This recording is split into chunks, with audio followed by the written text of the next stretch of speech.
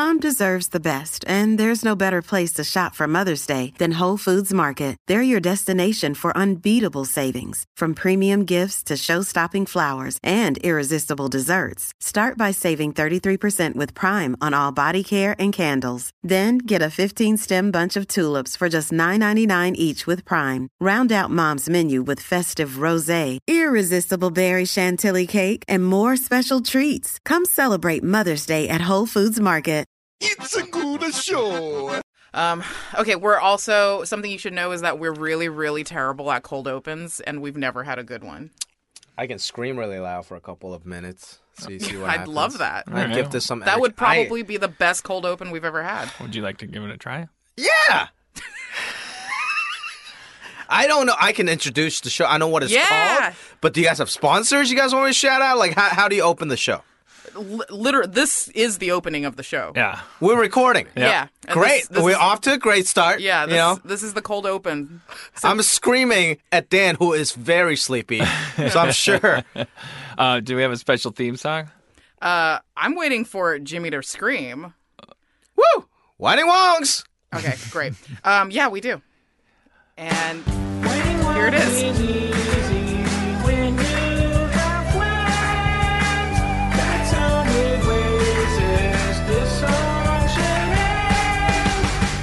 I like that one. I know, that one's very cute. That was by Astrid at Mall Ghost. Thank you, at Mall Ghost. Every episode, you guys have a person sending in a song? It didn't start out that way, but like a lot of people have been submitting remixes. So we've had a streak of like 3 or 4 episodes where we've had new songs. These are good. Yeah, they're really great. We have like really, really awesome listeners who do this, and Yusan does a really good job of like sifting through them and like picking out ones he likes. Remember when he came in one day and was like, I can't wait for you guys to hear this one. And it was that like Bowser sounding one. Okay, welcome to Whiting Wongs. I'm Jessica Gao. I'm Dan Harmon. And today we have a very special guest that I'm very excited about. Jimmy O Yang, comedian, actor, and writer. Hey, guys. You know, I feel self-conscious calling myself a writer in front of you guys. Because, you have a book coming out. Yeah. No, it's out. It just came out, right? It's out on the coffee table. All right, that's true. That's the only place you can buy it. It's in this studio. Yeah, come to Starburns. It's like the Wu-Tang album. You can only, there's one. And we bought it. Jimmy O Yang, that's Irish? Yeah, that's what I feel. You know, so my real name is Manxing O Yang, or in Mandarin, it's O Yang. Wancheng, O Yang Wancheng. And Ouyang, it's like a 2-word Chinese name, which usually Chinese names is 1 word. Yeah, right? Super, super rare. So people get really confused, especially when I first started doing stand-up, because I spelled it together, O-U-Y-A-N-G. That's how it is on my passport. It's too many vowels. People get confused when there's 4 vowels in a row. Yeah. So they're like, oh yeah, ooh, ang, you know. So I gave up. I separated them. I know, it would have been so much. You should have just done an Ellis Island thing and made your last name O''Yang. And My dad does that. Really? Yeah, because you know, old Chinese people love white shit. You know? They do love. Yeah, they're all white supremacists. They are. There is a segment on Vice called like those weekly reports on Vice on HBO. It's called Rent a White Guy. Oh yes. I love that segment. Yeah. Literally, any white person can go to China, especially like the more rural towns. Like, I'm not talking about Shanghai, but you know, smaller town China, and people look at you like you're an instant celebrity. Really? You get paid in China for being white. Yes. To sit in a club. Yeah. If they see you walking down the street, club promoters will run out, grab you, and be like, I will pay you for your time for you to come and sit at my club, because just seeing a white person at my club elevates the club. It's like cool as fuck. Do you have to be handsome? No, you just have to be white. You can do this, Harmon. I wasn't going to say that, you know what I mean? If I had any pride, I would be so offended by that exchange. Do you have to be handsome? No, you can do this, Harmon. Yeah, I wonder if they do have a line though, like if you kept the ugliness meter, like how ugly a white man can you be before a Chinese club will say, no, that's going to hurt business. Yeah, but see, you're still going by Western standards of what people want in a club, because for them, your skin color is infinitely more valuable. It's more currency. Well, so in other words, then you're saying that you'd have to go into Elephant Man territory. Like you're technically white, but you have you such might a horrible... still be cool. Yeah. You might get a discounted rate. It depends on the location of the fibrosis stuff. That if you can tell that you're Caucasoid, then you think they is it covering up your face so much they can't tell that you're white? Right. Yeah, see, that might be the issue. People have to be able to see that you're a white man from a distance. Like if they're walking down the street and they glance in the open doors of the club and they can see you sitting there, if they can immediately identify you as white. I really find that. I don't know if hard to believe is the right phrase, because I totally believe that this is the case and I've heard it before, but I find it hard to understand. I don't, because there's just so many people in the world. You would think that if this were true, that that would represent, then there'd be this glut in the market, that any way that you can, if it's true that you can actually Well, I don't think a lot of people know about, people outside of China don't really know about it. And then B, it's is it really worth you buying a ticket to China and wandering around hoping someone gives you $100 to sit at a club? It's not, okay. It's like the balance of it is it would have to be if you were already over there doing something else. Right. Yeah. So you don't get rich off of this. So there's no economy of this. It's a huge industry where everybody's making $1 million. Trust me, everybody would be going there. Yeah. If you were a white college student, you happen to be doing a semester there, then that's a great deal for you. But right. I'm not telling you to quit your lucrative career as a screenwriter to go. I've always thought if I never made it as an actor or whatever, I would go to Japan and be a male domi. What's that? Wait, what? You live in Koreatown, you should know. The domis where you're in a karaoke and people sit down with you, girls or guys, and serves you drinks and keep you company for money. Oh, I saw a documentary. They're escorts, but not sexual. You don't have to have sex. So in Japan, a lot of lonely... you're just being a host. Yeah, a host, a male host. Yeah. That's what I thought I would be good at. But why would you? That remains to be seen. So you're as a Chinese American, I got confused there for a second because you were like, I would go to Japan and be one of these things, and I was like, is that something that you can only do if you're Chinese in Japan? No, it's just that the job only exists. We were just talking about white people in China. Yeah, the job only exists in Japan. Or Koreatown, I think. Well, but I think you have to be I don't know if there's male ones in Koreatown. There's just hostess bars where you have to be a lady. Yeah, I've actually dated a couple of girls that were, that domi stuff, and they weren't necessarily, they weren't prostitutes whatsoever, and they didn't have to be Asian. A lot of white girls. And then the good thing is, if you work around so many Asian people, you ended up kind of being into Asian people. So that's when I come in. Is there how do Asian men stereotypically feel about white women? Love them. I think stereotypically that's what it is. Yeah, right? It's kind of a thing. I mean, like they're like a trophy ethnically. Yeah. Yes, especially I grew up. I'm very Asian. I grew up in Hong Kong, lived there for 13 years.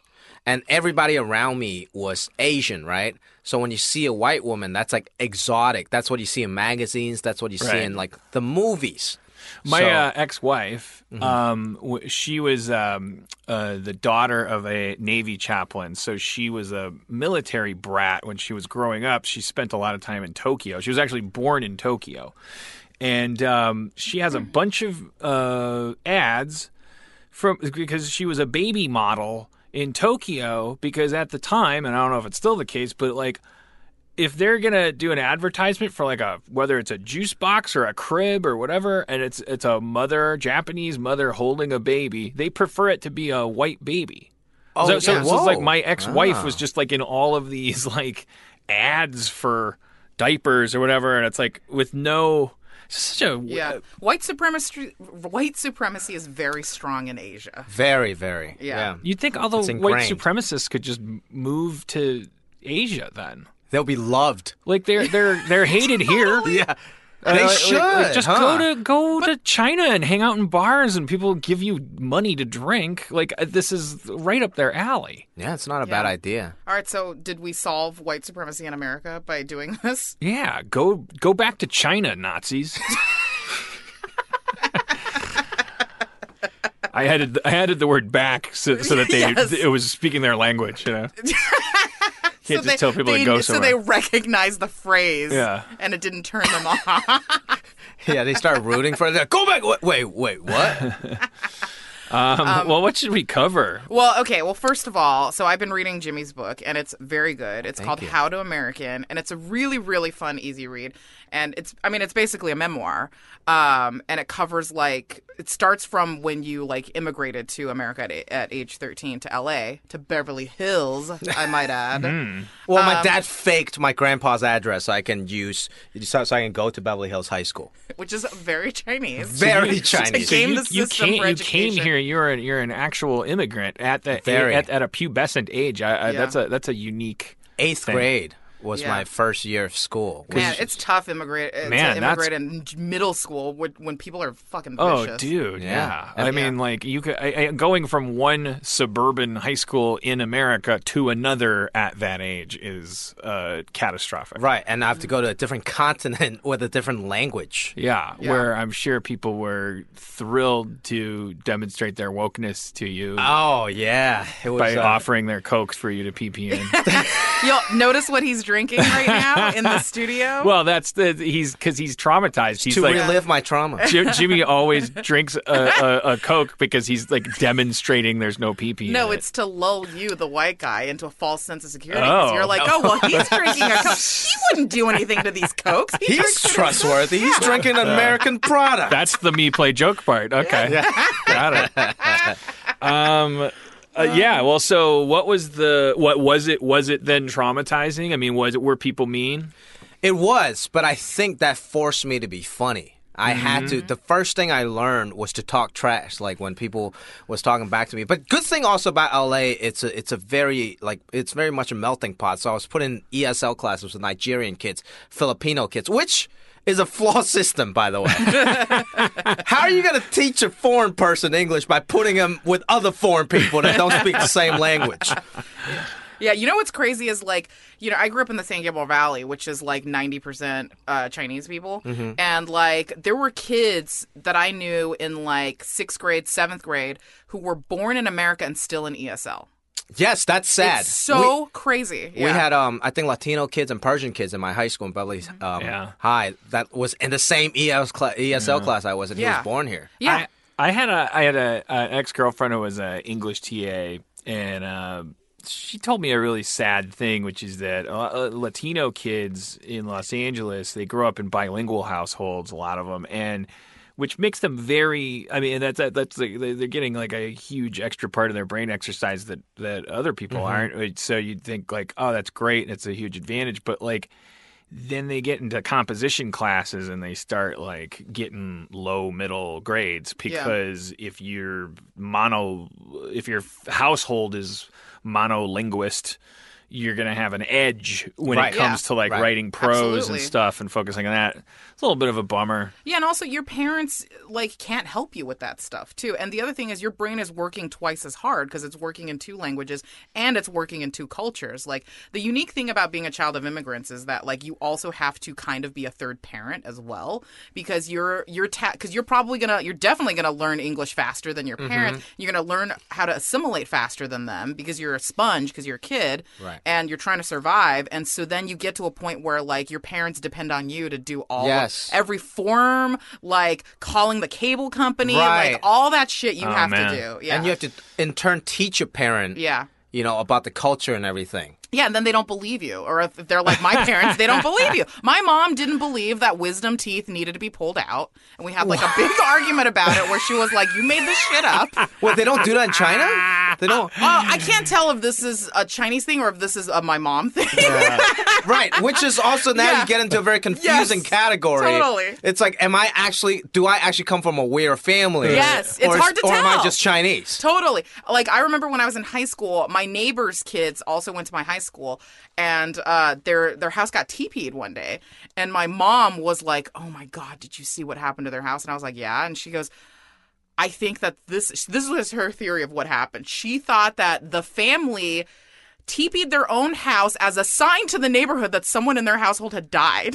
That was her theory. That is so many leaps. So Chinese. And she was like, I better go over there and see if there's anything I can do. And I was like, no, it's a prank. I'm telling you, this is a youthful prank that people do to each other in high school. God. And she was like, that's crazy. That doesn't sound real. I mean, because then you realize, like, your mom makes more sense. I mean, because the act of TPing someone's house makes no sense. Yeah, so, totally. It's like that's the wonderful thing about alien culture is that you first go like, that's crazy, and then you also go, we're crazy. Yeah. I had to physically bar her from going to our neighbor's house and being like, who died? Is everything okay? I brought a bowl of sandpiper legs.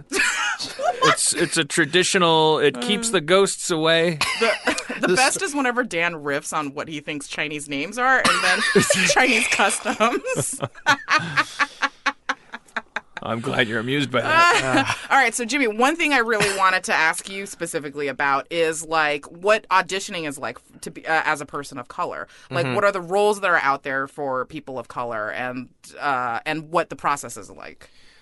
I think in the beginning it's definitely different than now, right? Like you're just trying to get on anything, and mostly the things that I feel most comfortable with that I thought I had a better chance was the Asian roles. Because first of all, there's just less competition. Yeah. Right? You see the same old 20 Asian people always there.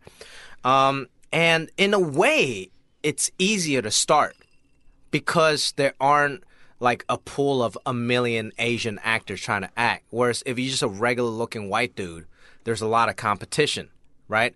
So in a way, it was easy to start, but then when you get to a certain point when you want to do more, right, the roles don't I'm not like I can't be picky with roles still. Yeah. You know what I mean? Yeah, right. Yeah, because in your book you talk about how you kind of hit a ceiling where you were only getting like 2-line parts, but that's all that was available. Right, and like now, hopefully, I've transcended being just the Asian dude, and like I'm just a funny dude. Right. Yeah. And then there's some parts out there that I can read for, but it's not like I feel like when you get to a certain level, it's better to be white. But in the beginning, it's good to have some kind of niche that you fit into. But that's also only because there's so few other, like, competition-wise, like, there's so few other actors that are the same as you. It's almost like some iPad game where it's just like this balance of resources. Like, maybe you hit a sweet spot, but then someone else would go, oh, man, it's just like a matter of degree. Like, I'm from blank background, and even though I'm only competing with 5 other actors, the macro truth is that they only audition 2 roles a year for. Right. It's that, and of course, the crucial difference is, are you? And we talked to Dante about this. It's like, are we looking at characters and therefore actors as your trait is that you're Asian, and then you're fucked because there's like, it's like, oh, you got to wait for the Asian character to be written, and then on top of that you got to compete with all the Asian actors, and then most of the time the character, it's not a character, it's just because if your only trait is that you're Asian, like that's not a character, right? know? We talked about that too. I thought that was very interesting the way he put that. I felt a couple synapses forming in my brain because it was like he used an example that was really made it really clear. Where it was like, there's it's like I know the difference between a Paul Rudd type and a Brad Pitt type, but then you throw he used an example and it was like, oh, and then there's the Asian guy, and it was like, oh, how come you can't have like 5 Asian guys up there and go like, where's the Asian Paul Rudd and the Asian Brad Pitt? Right. And some of that is like, well, geez, well, that's not going to happen overnight. That we're going to become so homogenized or whatever that we're like, oh yeah, I'm a big fan of all 70 kinds of Asian man, but maybe a different split could be just. But maybe one would be nice. Or maybe just like the different split is like it's letting go of that coupling where it's like, race is a character. Like Asian shouldn't be a type. Like the quirky guy, the handsome guy, and that's happening. I think like I always so Crazy Rich Asians, that's coming out. That's that's our Black Panther. Because you got like the good-looking Asian, the funny Asian, the romantic Asian, or like the amazing acting Asian, or whatever, right? So you get a whole spectrum of Asians. So it's not just Asian is the type. You actually get types within this movie, right? Which is awesome. Mm-hmm. And when I auditioned for this. This is kind of a victory for an Asian actor in a way because I didn't just get typed as Asian, but at the same time, it wasn't a moral victory personally because I called my manager. I was like, hey, so I know Crazy Rich Asian is being made into a movie. I don't care. I know I'm always usually the supporting guy, but let me read for the lead. This is a huge movie for Asian people. I don't care. Let me just go in, give me a chance to read for the lead. And my manager was like, look, Jimmy. I don't know how to tell you this, but they're looking for a good-looking guy for the lead. And I'm like, okay. Like, I was sad, but like I was like, I get it. That's not my type. My type is like the college kid or like the quirky asshole kid or whatever. And they're actually splitting types within Asians, which in a way is so rare. Is a victory. Yes, agreed. Yeah. Now I have to ask you a question though, which maybe can segue into like, what are you willing to do in terms of like putting on patois and stuff like that. But you just broke into your agent voice and did you sounded like a game show host. And I guess it's the same question I ask like my New Zealand actor friends who all come over here and play American doctors, and they talk like this, and then you go out drinking and they're like, oi, oi, oi, oi, oi. Right. And I'm like I love that your New Zealand accent sounds like a Chinese sounds like a stereotype version of Chinese accent. But also, the most racist like Chinese. A Chinese mattress spring. It was ironically because I didn't want to embarrass myself by doing a bad New Zealand accent, so instead I opted to snowblow offend every human. I don't think anyone was not offended by what I did. My mom's offended. She doesn't even know why. She's like, "Whoa!" I'm pretty sure that was an impression of a woman in menopause. But you have a distinct and also very sexy thanks. like notable like accent riding on your when you're talking normally. But then you did your agent and it was more normal in a way because I think in a way. I'm putting on an accent right now, even though I'm speaking my normal English speaking voice. Because I didn't talk like this when I first came to this country. I talked with an accent. Yeah. Jing Yang, the character that I play on Silicon Valley, who's an immigrant, that might actually be really who I am, and this is an act in a way. How much of an accent does he have on Silicon Valley? He is a pretty thick accent, like a Mandarin accent. So when so that's what, so it's like obviously there's probably it's like our friend Kumail, who's now his story is has risen to such triumph that he's just Kumail now, and hopefully you're just Jimmy now. But like Kumail, when he was auditioning, he would talk about. It's like, you're a brown guy and you go in and like, what do you do when they're like, could you make this a little more? And they start using phrases that they're trying to politely skid around like they want you to do Apu. And like, what do you do? How do you react to that? There's different actors have different philosophies. Yeah. There's the philosophy that says, dude, just give me work. Pat Morita won an Oscar for Karate Kid. Yeah. You could even do good filling a role. Like, what do you want? The guy talk like this, and then you fucking do it, and you make people cry. He's coming for your job. This is so good. I love that that'll become a thing. Like, if you just tuned in, hopefully people can't just tune in to podcasts. Please don't think that me going oy oy oy oy oy was what you think it was. You say that it was my New Zealand guy. You say that every episode as if that's how people listen to podcasts. I'm 45. They pick an episode and they jump to the middle. I know. Of a thing they downloaded. Well, I guess maybe you could be walking, brushing your teeth or something. You walk into the room where it's playing, and you're oy, oy, oy, oy, oy. Wait a second. But anyways, yeah. I mean, what are your thoughts about that? So I think for me, especially, I have a different point of view than what we call ABCs, like Asian-born Chinese or Asian-born Asians in general. American-born Chinese. I was the dude that had an accent, and I was the guy. One of the most painful things was when I came here, and sure, I didn't get accepted right away by most people, but the most painful thing was when other Asian people don't accept you, the American-born Asian people don't accept you because they don't want to be associated with a foreigner. Because they're like, I don't have an accent. Fuck this kid. Yeah, because you're a fob. Yeah, I don't want to be hanging out with the fob. That was painful. What's fob? What's that? Fresh off the boat. Fresh off the boat, yeah. That's so sad. Yeah, because everyone knows it's an airplane now. So yeah, that was that was shitty, and I feel like even maybe this is just me, but like my cousins who were born here, I felt like they were like better in some way because they already know who Tupac was or something. Right, yeah. And I had to learn about all that. So I always approached the immigrant character just playing a version of myself 15 years ago. And there are really good versions of those characters out there that is very much worth playing. I mean, on Silicon Valley and on Patriots Day, I don't know if you guys seen that. It's the Mark Wahlberg movie. And there's this character, Danny Mang. It's based on real life. Asian people, we don't get to play a lot of these like Oscar bait based on real life characters. We don't get to be heroes. Yeah. And this dude was a based on real life Chinese immigrant that turned out to be an American hero because he escaped from like the Boston Marathon bombers and was the one that kind of called the cops after that and led to their eventual shootout and arrest. They took They tried to carjack him when they were on the run. They carjacked him, drove him around for an hour and a half. He ran out at gunpoint and then, alerted authorities. So like, why wouldn't you play that role? I know Asian actors out there that will straight up say, I don't audition for anything with an accent. Yeah. That, to me, that's offensive to me.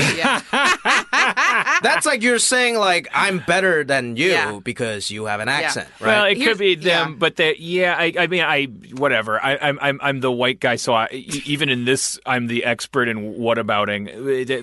But I was like mitigating that and going like, well, I understand. I get it. They get on that track. Yeah, right. I understand it too because I think that attitude comes from a lifetime of experience of only getting shitty like Han from Two Broke Girls kind of roles, exactly, the Hollywood shuffle. Yeah, or it's like convenience store owner, irate restaurant owner. You know what I mean? And so like I understand having this blanket policy of like I don't want to feed into that fucking stereotype. I don't want to feed into hacky writing. I think that's pretty much. I think if Kumail were sitting here, he'd say that was pretty much his. He had to draw a hard line. Kumail has an accent. I mean, it's basically a British Empire accent, it's a colonial accent, but he had to draw a hard line and go like, I'm just not doing that, and I don't know. I think that a lot of good can be done by individuals maybe making that decision. It's kind of random. Again, Pat Morita. I mean, the guy talks like me, I think he's passed away. Yeah, like he sounds like me, like naturally, and then he played the role of the most quintessential. Like stereotypical thing, and like, but he also got to be like Arnold, Yeah, I think it's important for representation, but in a way, like, okay, Ken Jeong, for example, I think he's great, super funny guy, but people gave him a lot of shit for the Hangover character. Yeah. But it's like, dude, like I'm sorry, but like I'm not good looking. He's not good looking. Like not every Asian person on TV is good looking. I'm sorry. I'm not helping you get laid in that. I need to eat too. Yeah, and also I'm very torn about the accent thing because it's like, if I want to write something from my life that feels very real and I want to write about the immigrant experience, which is my experience, like have to like decide, like, do I want to make something where the character, like if I'm writing about my family, they all have accents, you know? And so to be true to them, the characters should have accents. It wouldn't be real if they don't have accents. I don't think that accent, it's a funny thing because the accent, the Asian accent is such a negative connotation in itself, but it's the perception of it, right? If you really think about it. Like Peter Sellers, he did a French accent on the Pink Panther series, right? Got nominated for Golden Globes, comedy legend, everybody loves him. And Sofia Vergara, or all the Spanish accent, it's like sexy, you know, or Italian accent, men is sexy. But why is it the Asian accent is nerdy and weird? That's not the accent. It's the people's perception of that accent. Yes, it's true. Yeah. Well, that accent, our accent specifically, is very, very loaded because of the way that. Well, sorry, I didn't mean to. Because I just had an epiphany there. Because of the way we're even when we are Americans, even if we're like second generation, third generation, if we're like eighth generation railroad Chinese people, who like we're 7 generations back of people have not spoken Chinese. Sure. When we meet a person in America, they automatically think, "Oh, you must be from somewhere in Asia." It doesn't matter if you're an American citizen. Yes. People always think you're Asian before you're American. Yeah, exactly. If they ever consider you American, and like they'll be surprised that you speak English well, but they'll never be surprised that Harmon opens his mouth and speaks with accent-free English. You know? Yeah, right. I that's very, very interesting to me. That idea of like, oh, we're not offended by. If Peter Sellers were to do, I'm an Irish cop and all that, right, and you see, the idea of the sexy Latin accent and things like that, like there's like this bedrock of like, well, there's absolutely no way the Chinese accent is ever going to be high status in a white comedy, right? So for that reason, unlike a French accent or a thing, and we're talking about in the arena of like an American comedy scene. Right. It's like what you're saying is you're just saying like you're trying to cure a cold by wiping your nose. Like the problem is up here with our attitude towards the people, the accent itself, or whatever. Like we decided, and sometimes that means like potential positive comedic effect for an individual. Like it would be funnier, quote unquote, for the same unfair stuff for a Chinese person talking about Star Wars, you know, like a character that's like. Than a French person, I think, like a French guy, like talking like Inspector Clouseau, going like, "Oh, my Boba Fett," you know, like it's not as funny. And I'm not gonna for the same reason I can't do the example of the other one. It's like, Star Wars. You get a Chinese actor to like, or an Indian actor to like talk about like Batman or something like that. There's a heavy tradition of that. Like, oh, this is the unspoken thing. Is accepted. This is very funny. This is a nerdy. Right. It's funny. It's silly because they sound so. Silly, like. But I think on the other end of that, like it's important. Like Jet Li, I think, was in a way making the accent sexy. He already had an accent, and when he was in Romeo Must Die, you know, then people were like, yo, Chinese dudes are sexy, and now this accent is associated with this sexy Chinese man. Yeah. So I think it's more important to have positive representation of dudes maybe who have accents, but they're funny or sexy. Because it's probably an artificial construct. Because how far from Jet Li is Jean-Claude Van Damme? Listen to that guy. He's like, I am going to kick you in the head. You know, it's like he's barely.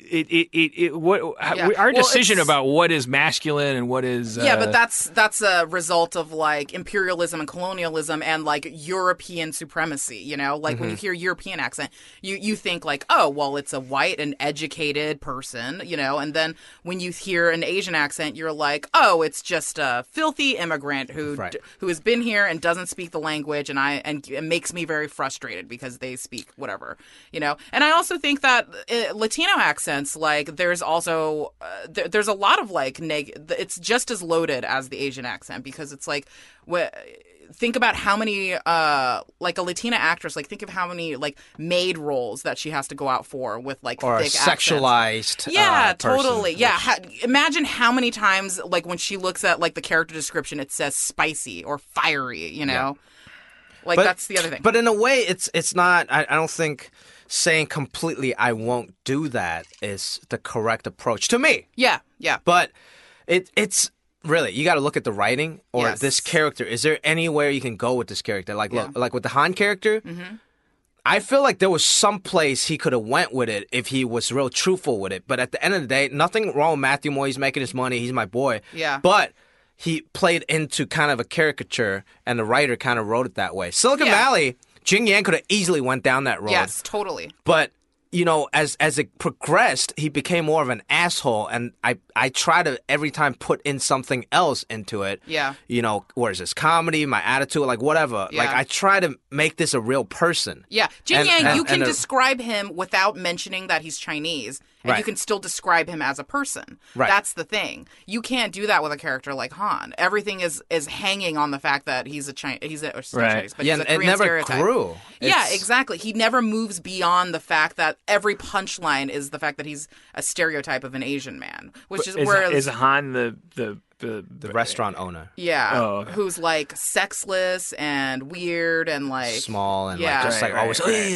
Yeah. I was gonna say about because I'm thinking about Ken in the Hangover. Like I think I've seen half of a Hangover, and I haven't seen all 5 of them. But like there's also status too. Like it's a cheap way of mitigating other things, but it's like even if your character might be stereotypical in 9 ways, if they control whether everyone lives or dies, and aren't able to be controlled by other people within the scene, that's a mitigating factor, is it not? Or no, I guess not. I mean, I'm getting some blank stares. No, it's his character is a very pivotal character, and I guess at the end of the day, he didn't need it to be Chinese or like with that accent. Yeah, I mean, but comedically, everything just worked. And I think if it wasn't for him, if it was any other Asian actor doing that character, it wouldn't have worked as well. Like he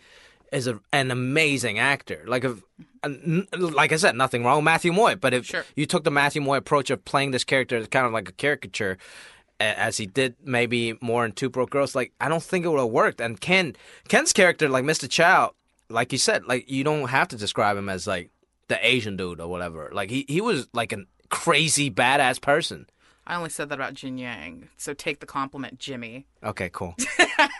I thought we were very progressive in handling Ken in Community because he was like, there was no indication that he knew what race he was. Yeah, totally. Right. He was his lunacy transcended. Yeah, his he was mentally ill. That was his character. Yeah, but then we get into the territory of what Jazz Waters was talking about, which is like he's a race neutral character, and like on the one hand, that is progress for us because he's just a funny character, period, regardless of race. But there is another like half of me that thirsts for things that are specific to my experience and my race and my culture, you know. It's important. Like, I want both of those itches scratched. Yeah, exactly. Yeah, so I don't think it's shunning one for the other. It's hopefully we get enough representation in all of these that things. we get all of it, because like I think you as like a white writer and a white showrunner, like there's only one of those itches that you can scratch, which is what you did with Senior Chang, you know, because you're not able to write the other part. Here's the thing that's the character of Senior Chang and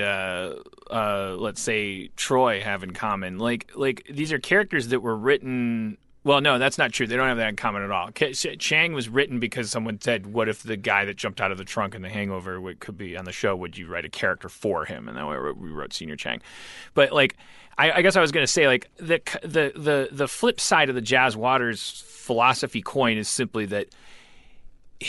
Even I found what she said about like the cons of writing race neutral so profound. Like the pro of writing race neutral, regardless of whether you're a white writer or a writer of color, and you write a race neutral character and then cast an actor of color, the actor can then bring not only their height and their shoe size and the tenor of their voice and their memories of their mother, but also, yes, any background that they have, right?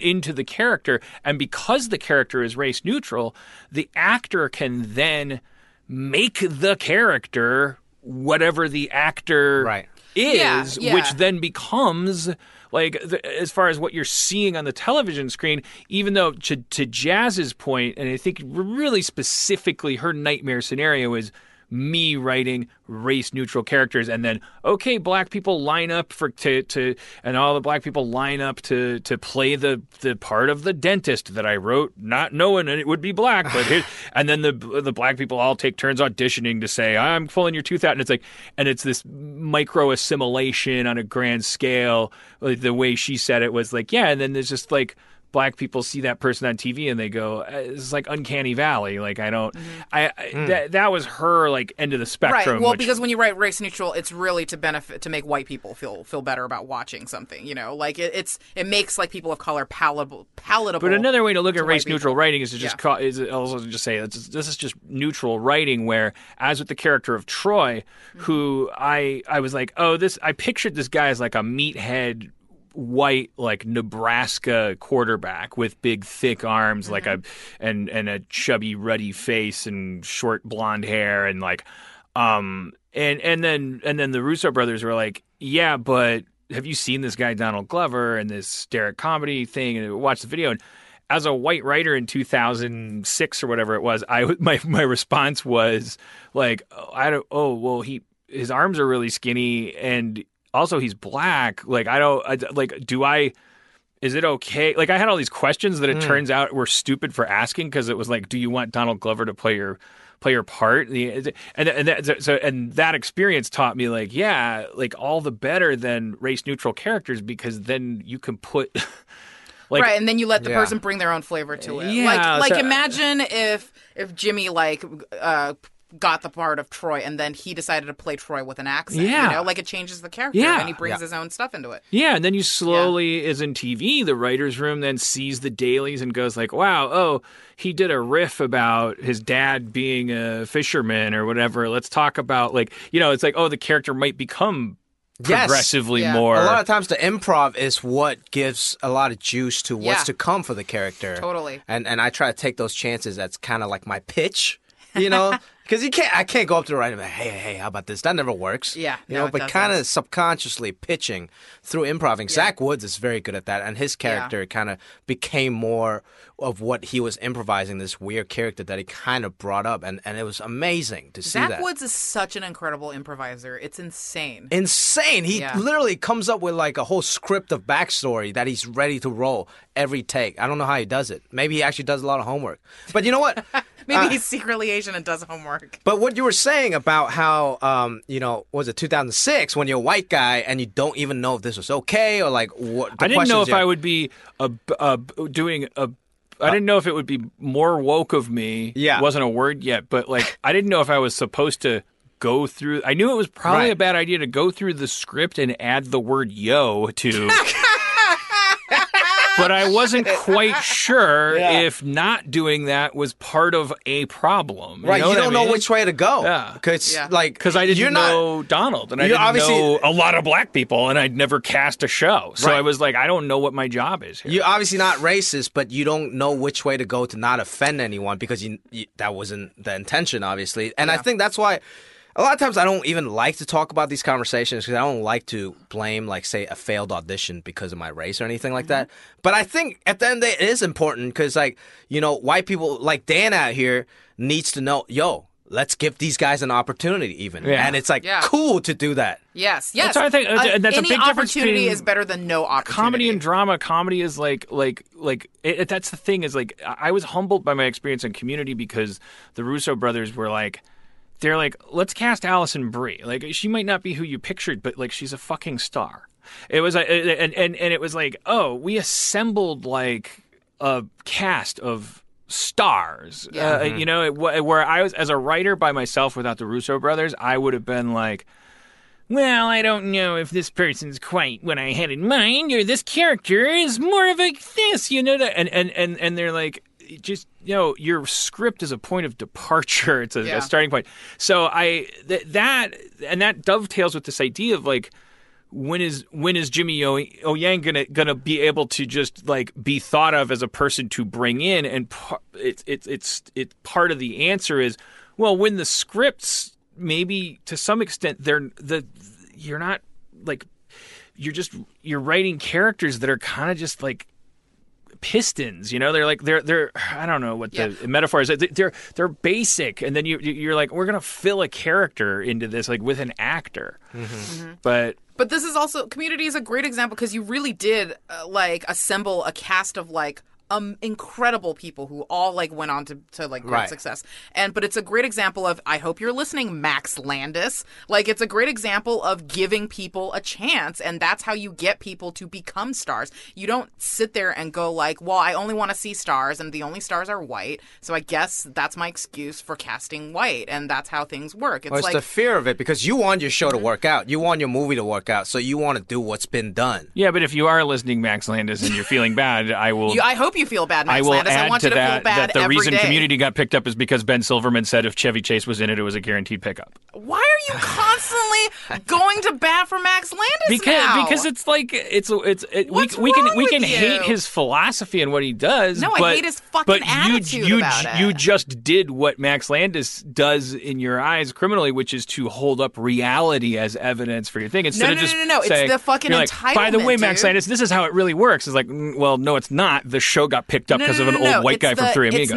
It's not because he quote unquote told the truth. It's because he was so fucking smug and entitled about it. Because for someone to be that fucking privileged, to be rich, white, male, and the son of a celebrated, famous director, to then say, hey, people of color, you shouldn't get pissed because you don't understand how the movies work, and you should fucking accept it. He said that? Well, I have no idea what this hate is coming from. That's what I'm pissed about. Damn. Well, but can you?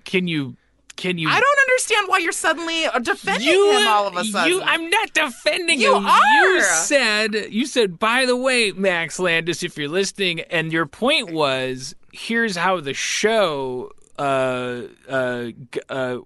worked. No, like, here's how it got on the air. This show and here's illustrates the opposite of what you're saying. We had to cast Chevy Chase, or none of those people of color were allowed to ever have jobs. I want a friendship breakup with you. I want a friendship breakup with not with you, with the society that makes you mad. You and I are both on the same side about how we wish it didn't work that way. All right, I'm going to catch Jimmy up because he hasn't heard this. All right, you're going to get so riled up explaining Max Landis to him.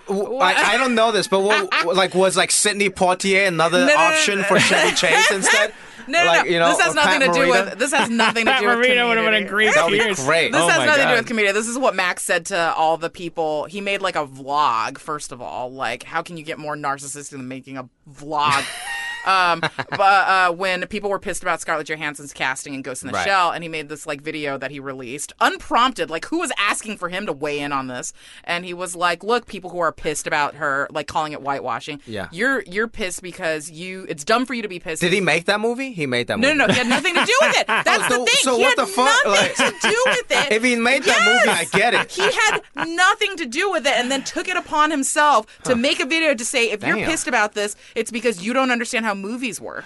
And it's because they had to cast her because, like, to make a movie like that, you can only cast an A-list star, and there are no Asian A-list stars. Therefore, the only way they could cast it was A-list. But I was like, first of all, no one invited you to talk. Like, stay in your lane, Stay bro. in your fucking lane, Max Landis. And then, that's the main but thing. also, too, it's like, if that's your fucking attitude, like, that's how you how do you think people become A-list? They don't just get born A-list. It's because they work their way up. And if you never make opportunities for people of color to become A-list, then you can keep, like, making this racist system go. And it's people like that who are at the fucking top of privilege then saying, like, well, why are you fucking pissed? You shouldn't be pissed because, like, that's how it works. Yeah, that's fucking the lethal combination. it. Is that it's like when logic is on your side, you should actually be bummed out about that. Like, entropy is a bad thing. The fact that what goes up must come down, the fact that the way it was yesterday is probably going to be the way it was tomorrow, these are bad things. And so it's one thing to acknowledge them and explain them, but, like, as I've said before, like, the reason why we both agree what he did was a party foul is because, dude, you could have the same amount of knowledge about this stuff, and you could be an agent of advocacy. Yeah. You could go, I hear you all talking about this, and I know I'm not invited to the conversation, but I have a lot of knowledge about how movies are made, and thought I'd like to point out while you're all talking about it that here's, because it wouldn't be. It's this weird thing where it's like, oh, these people are upset and want change, and then the part of your brain that goes, somebody better let them know that change is hard. Well, no, who wants to be that messenger? But also, when you're the fucking rich fucking land baron to then tell the feudal peasants accept it, idiots. Yeah, because I think the problem is whatever he said could be the truth, or at least the truth to him. But what you're saying is he should be more of a supporter of the change instead of saying that. Accept instead of it. saying fuck you guys, accept it. Yeah, and also guess what? He's wrong. I still maintain that he's wrong. Look at Star Wars. Look at all the Marvel movies. Was Chris Hemsworth an A-list star before Thor? No, he wasn't. Was Chris Evans an A-list star before Captain America? But they got to be in $100 million movies starring. Mm-hmm. So what he's saying is not true. So again, fuck you, Max Landis. You don't know shit. Well, fight me! Fight me, Max Landis! The cool version of him would be calling out the studios that didn't go the route that you're describing. Yeah, but in this timeline, there is no such thing as a cool version of Max Landis. There's a way to play it. Right, yes! But he didn't play it right. Well, and also, that's why people need to go see Crazy Rich Asians. Yes, go see Crazy Rich Asians, Max Landis. Buy out a theater to make it up to me. Yeah. Do that, and buy 100 tickets to Crazy Rich Asians, and buy 100 copies of my book, yes, How to American, and then all be forgiven. I think you're a good guy, All right, let's take a quick break so that I can cool the fuck down. I don't want you to cool down. I'm pitting. I gotta take a break because I need a second drink and I need to take off my sweatshirt. I like my Gow at 50 RPMs. My favorite thing, this isn't a topic, but so I don't care if we're recording, but my favorite new thing in the Black Panther development is people tweeting just news or observations about how Black Panther is continuing to smash records and and then the 15 replies underneath it with white nerds that don't know. And I don't know if I'm projecting, but I feel like I'm just going racist, because none of them would say that they were racist. They're not rednecks. They're but it's they go someone will tweet holy shit, Black Panther's 5 weeks in a row at number 1. That's the last movie to do that is Avatar, and then a bunch of white nerds underneath it going yeah, so what? Avatar sucked. Man. And I'm like, but part of me was holy shit, this is King's dream come reality. This is white people saying, big deal, a movie with a bunch of black people in it being a huge box office success. Box office isn't everything. Right. That's equality, all of us, forced upon white people in the only way they can achieve it, which is you pitting their racism against capitalism. And they have to choose to be they're there's going to be now white flight into the world of fancy foreign film that only 200 people watch because white nerds are going to be Marvel movies, that's for black people. That's equality. All right, I don't know if I quite understand your reasoning, but that would be great. I would love to see the day when white people said Marvel movies are for black people. I mean, it's because then that would mean Marvel made so many movies about black characters that you would get to that point. So in that case, I'm all for it. Well, yeah, that's the delightful thing that I'm seeing is people going holy crap, Black Panther is a huge success. And people who have too high an IQ and who know what racism is and who don't want to acknowledge it themselves, they just resent Black Panther for your good old basic reason, which is I don't like being told, I don't like the word black in my superhero. I don't, why does this all have to be about race? That's the sort of they're have you seen Black Mirror? It's so good. I started a rap group when I was in high school. Yellow Panthers. It was called the Yellow Panthers.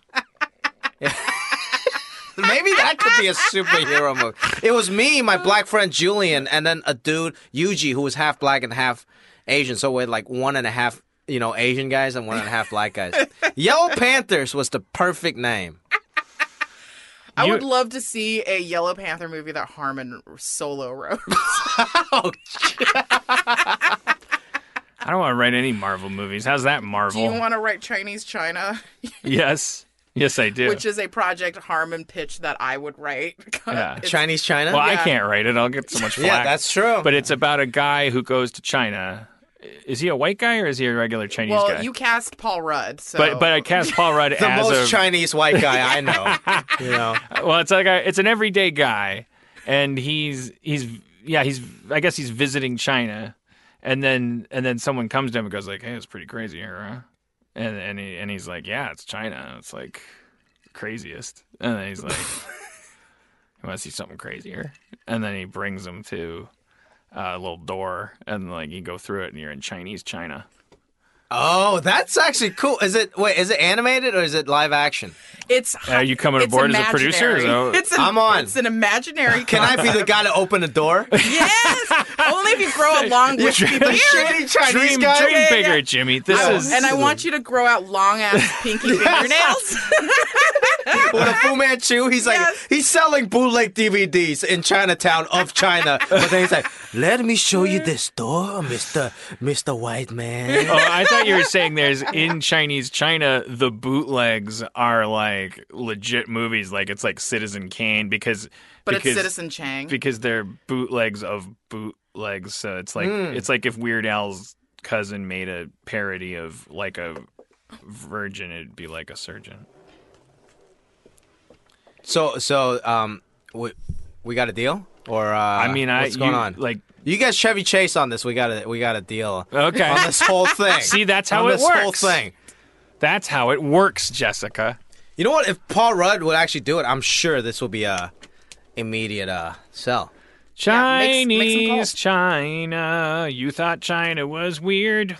Chinese China. Yo. All right. What's the New Zealand guy doing here? You 100% have to star in it and be an executive producer. What happens in Chinese China? It's like Alice in Wonderland kind of? Look, I spent half an hour trying to get Harmon to explain it to me, and I don't know. Well, that's is it more Chinese than like China? Yeah, well, you guys went to like a long fingernails and all that stuff. Like, I don't truck in that stuff. You know, like you're more elevated. You're woke, he's man. much more woke than us. I'm like a Neil Gaiman type. Like I'm like a sci-fi like guy. Like the concept of Chinese China is more about like subversion. It's not like about being twice as racist. That's your guys' gimmick. Yeah, that's our shtick, Jimmy. Maybe that's the world where it's like reverse Rent the White Guy, where the white dude's no longer cool and like Chinese people is looked at as like the master race. Okay, you know what I would love to happen now is, so I've been campaigning for Harmon to go to China with me, and I think you should come too. Have you been? Never. No. He's never been to Asia. God. Dude, he doesn't like Chinese food. Dude, like you like people look at you'd be so cool. I didn't know that part, by the way. But you know, Paris is too Chinese for me. I mean, to be fair, there are a lot of Chinese people because there's not enough gravy. And Wait, have you been to like Monterey Park? Where's that? Okay, maybe we should start him. Yeah. I think we should to go Monterey to. Park. Yeah, I think we should LA? take him to like Monterey Park or a Hamburger restaurant together, So and then we'll East record. Side, that's the new Chinatown. Everybody's Chinese there. So we should take you there. I mean, Get good. it's you misleading to say acclimated. it's the new Chinatown. If you It's been could, China. if we could find a way to get me into Chinese food, which is not like that's not me folding my arms going. You're not into I don't Chinese like Chinese food. Yeah, Like, but I also think he's never had actual Chinese food. Because I said the same thing about seafood because I grew up in Milwaukee. So like you go to Red Lobster in Milwaukee and it's like It's no good. Well, it's like well, this lobster didn't come from Lake Michigan, and then I came to LA and I was. It took me so many years because I was like, oh, I don't like seafood. And then I ate at a Santa Monica seafood restaurant. I was like, oh shit, this is why people be into lobster. Oh, we got to take you to legit Chinese restaurant. Yes. But that's not too Asian. No. Like we can't take him to like shit with like sea cucumber or something. Like he can't handle that. Can I tell you some some stuff? A stuff? beef roll place. Yeah. I mean, here's some stuff that I don't like. Okay. Here we go. In food. stringiness. So isn't that like the conversation's over? No, are you kidding? Chinese cuisine is so varied and diverse. Yes, it's such a vast country. I'll tell you something I really like, which is not Chinese, but it is Asian. Korean barbecue. Oh, that's amazing. Korean barbecue is like... Because it's strips of meat. It's freedom. It's the most American thing. Korean barbecue is literally the most American thing. It's just meat, unlimited meat on a grill in front of your face. I went to the screening of Okja, and after, and it was like, you watch this movie and it's like, oh man, okay, I gotta be vegetarian, don't I? Like while you're watching it, because you're like, it's really gripping you and like going like, you gotta be vegetarian. This is crazy. And then we went to the after party and there's like meat hors d'oeuvres. Oh my god! The director's like eating one. I'm like, oh, so you're not you made the. He's like, oh no, I'm Korean.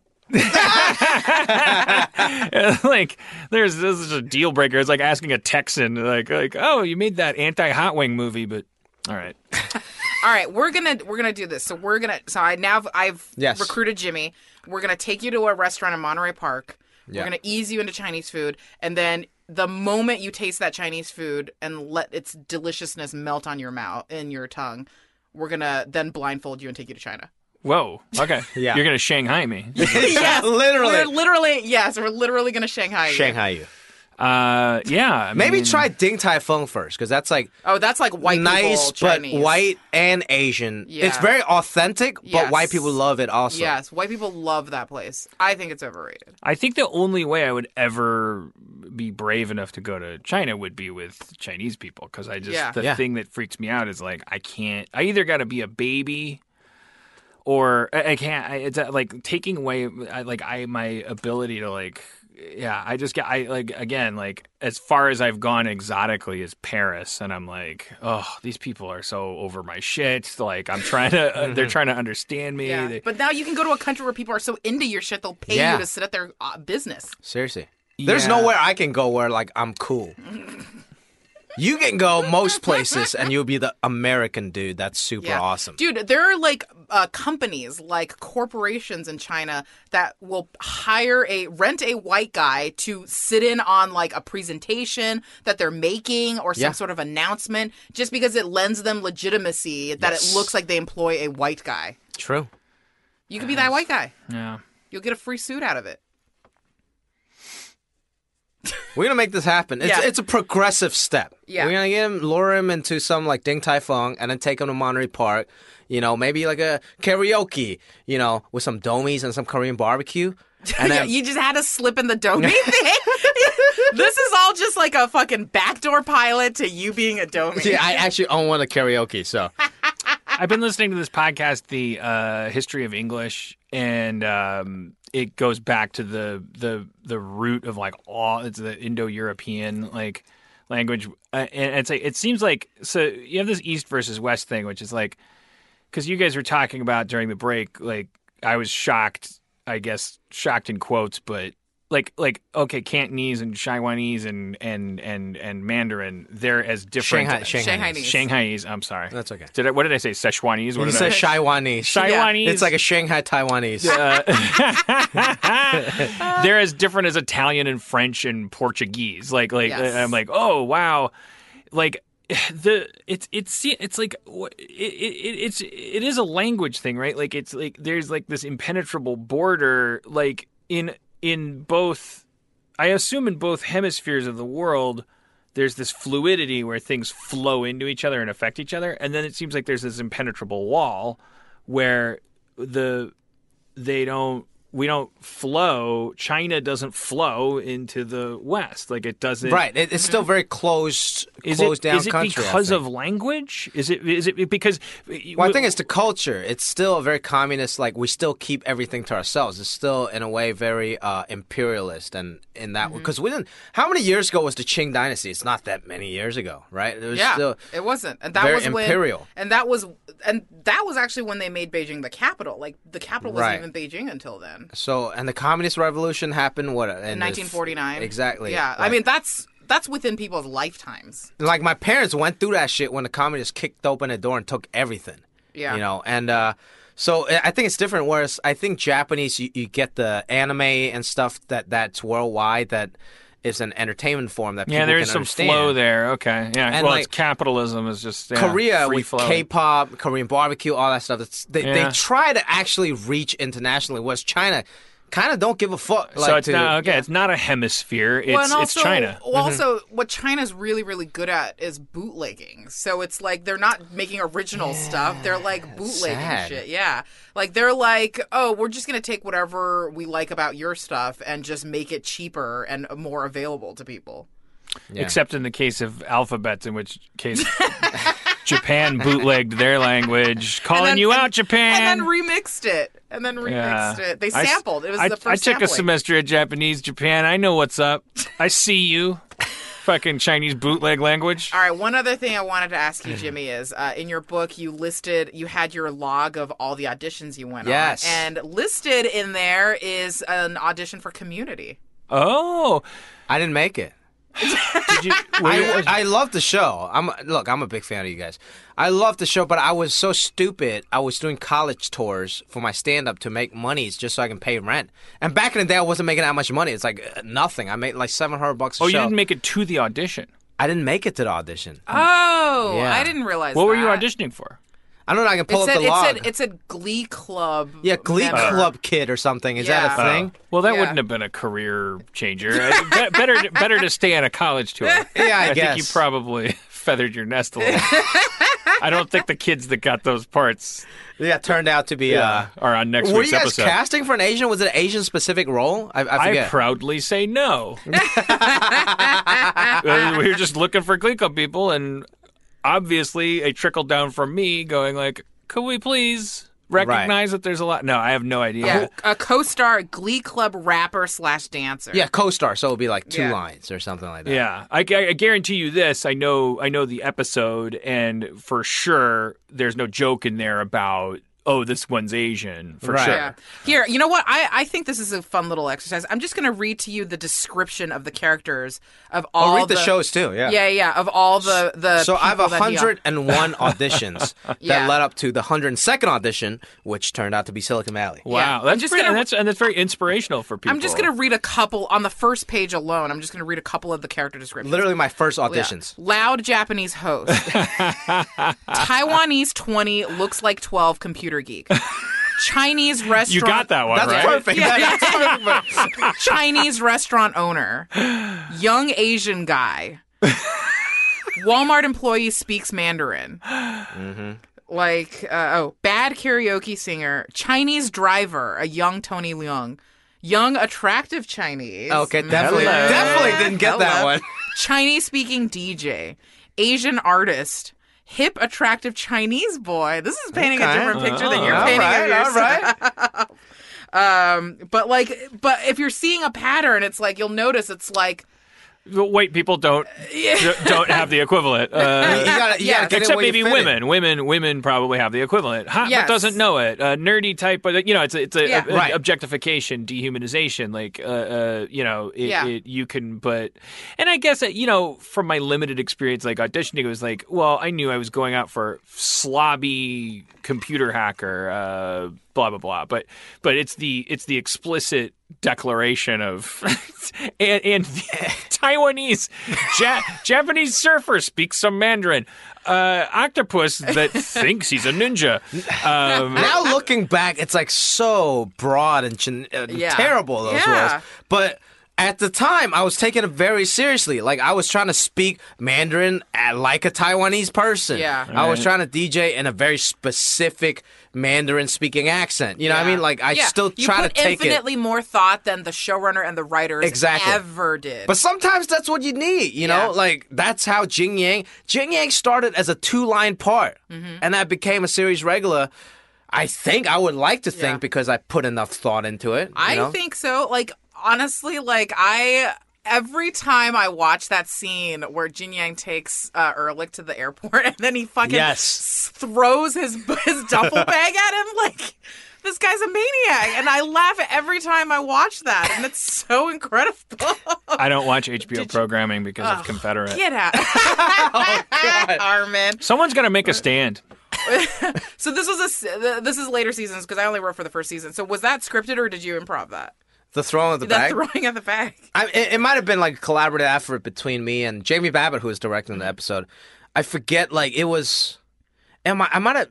Like, I always try to come up with ideas. I think that's being...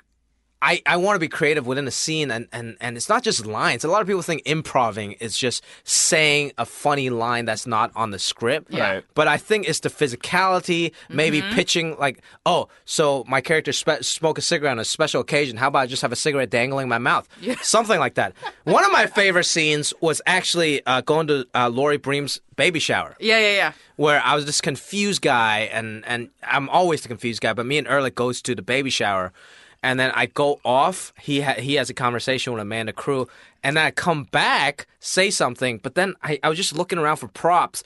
And I saw this like tiny milk chalice, right? It's just like half and half skim milk. And I asked Mike, I'm like, let me try something. And he's like, go ahead, try it. I think that's the best thing a director can say to you. Yes. Is just go ahead, try it. If it doesn't work, it doesn't work.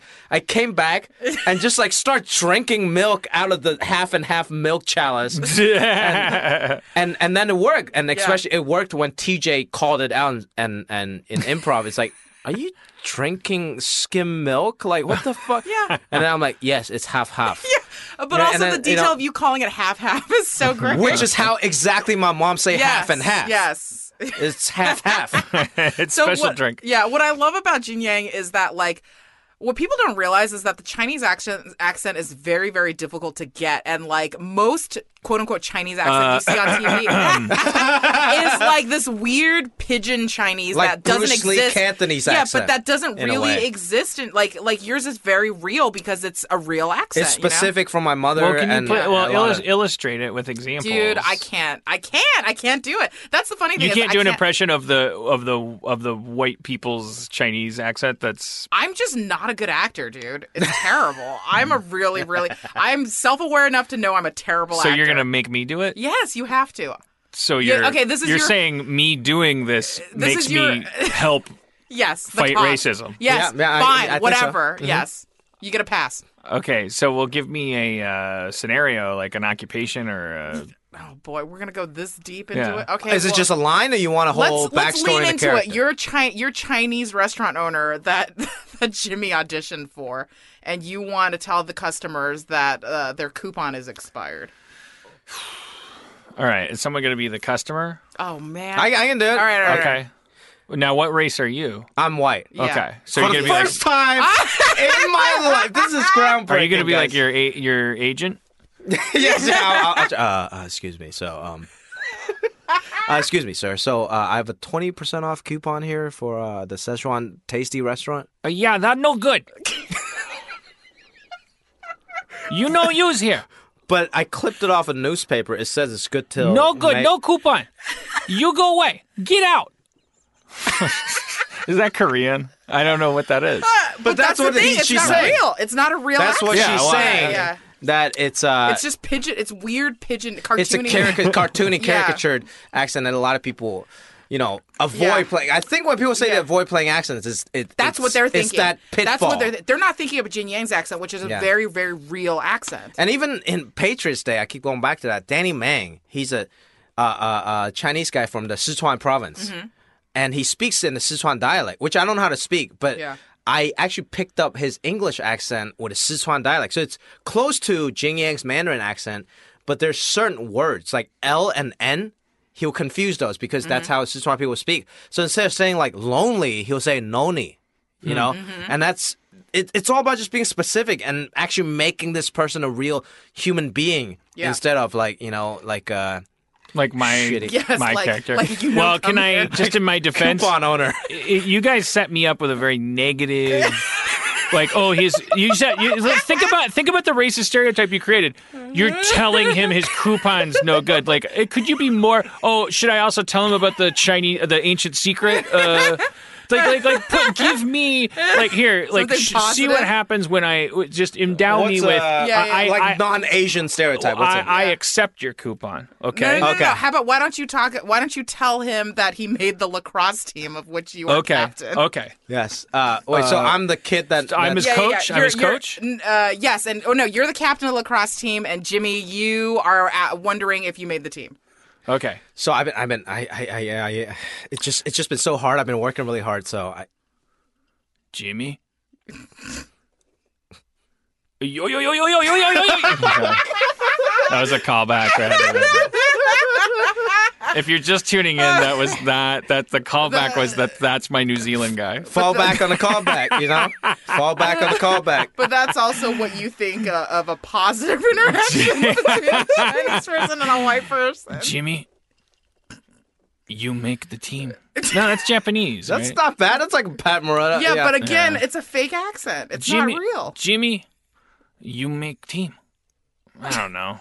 I don't know. Yeah, I can't. Well, I can't roll my sleeves up. You got. If I'm taking a stab at it, you assholes could at least. Well, I feel like Jimmy, you can probably do it, right? Like a pigeoning, like what the typical accent they would ask you to do is. Right, like a shitty accent. Yeah. And I could have played Jing Yang in that accent, right? Yeah, totally. But you didn't. But you know what? To the writers and everybody's credit, like me and Mike, the first day on set, like we had a conversation.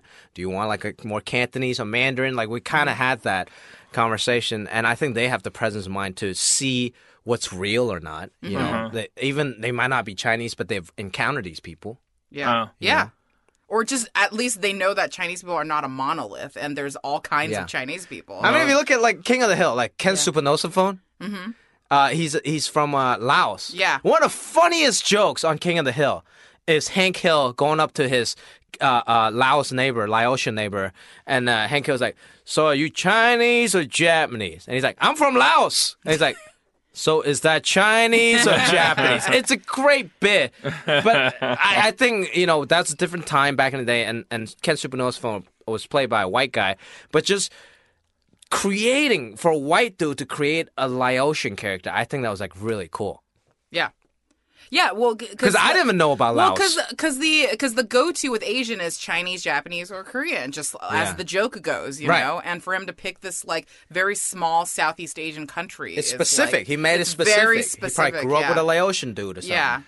By the way, I found out that when you talk about people, you say Lao, and when you talk about things, you say Laotian.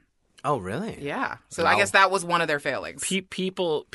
So you say like if you're talking about a person, you're like, oh, that person's Lao. Okay. But then if you're talking about something... Is it Laos or Lao? No, you say, if you're describing a person, like it's even equivalent of saying, oh, that's a French person, you say, oh, that person is Lao. It's Lao. And then if you're talking about, like you can say like, oh, well, this is Laotian food. It's a noun and an adjective. Right. Okay, here are the odds of me retaining that. Well, here are the odds of you needing to know that information. Well, it's all it is. It's gonna trip me up. Like That's part of the problem. That's what I call the white man's burden. It's like if the best you can do is if you don't want to be racist is you just see a bunch of like road spikes ahead of you and you just start swerving all over the road, and then everyone's like, "What are you doing? You're crazy! Like you just hit 8 deer and a kid." I'm like, "Well, I just felt like I was in a trouble area," so I started asking questions, and then I just started calling everything loud.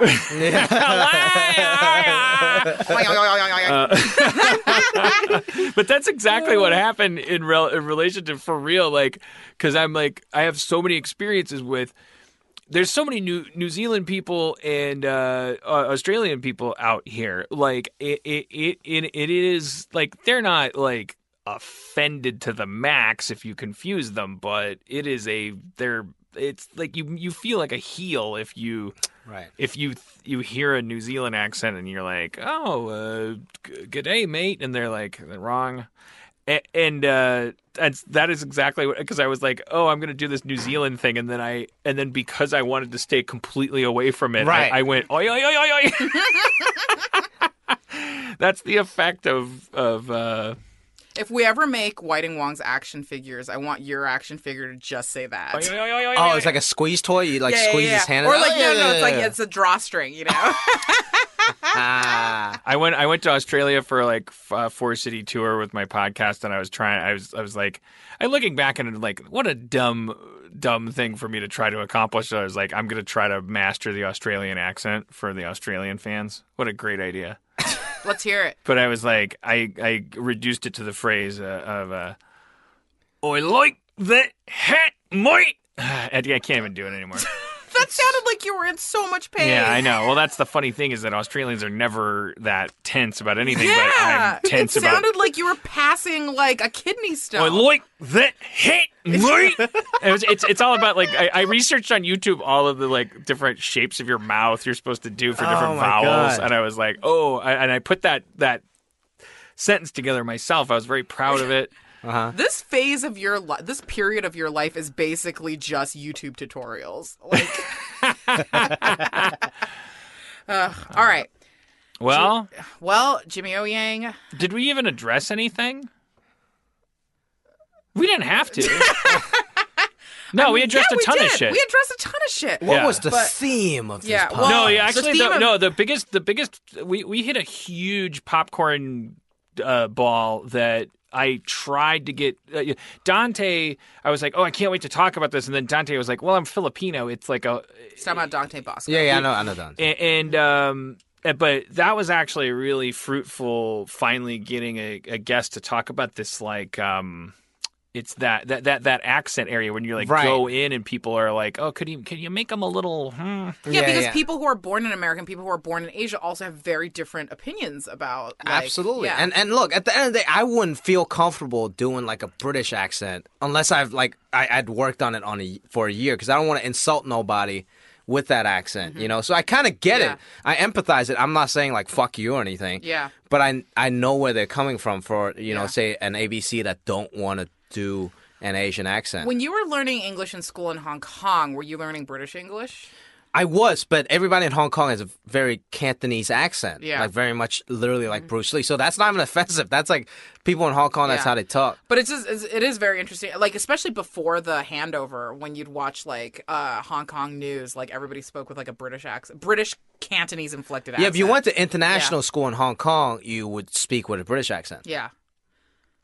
Can't go wrong there. All right, so Jimmy O Yang has a really, really fun book out called How to American. It's out now. How to American, An Immigrant's Guide to Disappointing Your Parents. You should definitely go out and buy it. It was a very breezy and fun read for me. Thank you. Yeah, come back. Do you have anything else you want to plug? When is this episode going out? Thursday. Oh, Thursday. Oh, Friday, I'll be at Book Soup doing a book signing on Sunset. And I got some tour dates. I'm doing some stand-up, so you can go on jimmycomedy.com for all that. jimmycomedy.com. Silicon Valley, coming back this Sunday. Oh, yeah. But without TJ Miller. I'm out. His white representative is gone. He's out. I look forward to this being the rise of Jin Yang. I think it's a good one. At first I was worried that TJ was gone because we had like literally like a Malone, you guys had Stockton, such a good rapport. Laura and Hardy, like totally. he's like my man, you know. Yeah. And but it turned out kind of to be a blessing in disguise because it let Jin Yang kind of go interact with everyone else now. Yes. And kind of be a menace to everybody. So yeah, you see. All right. All right, that's your homework assignment, Whiting Wong's fans. A decent enough episode, in this white man's opinion. Oh, boy. All right, thank you so much for being a guest. Thank you. All right, bye, guys. It's a good show.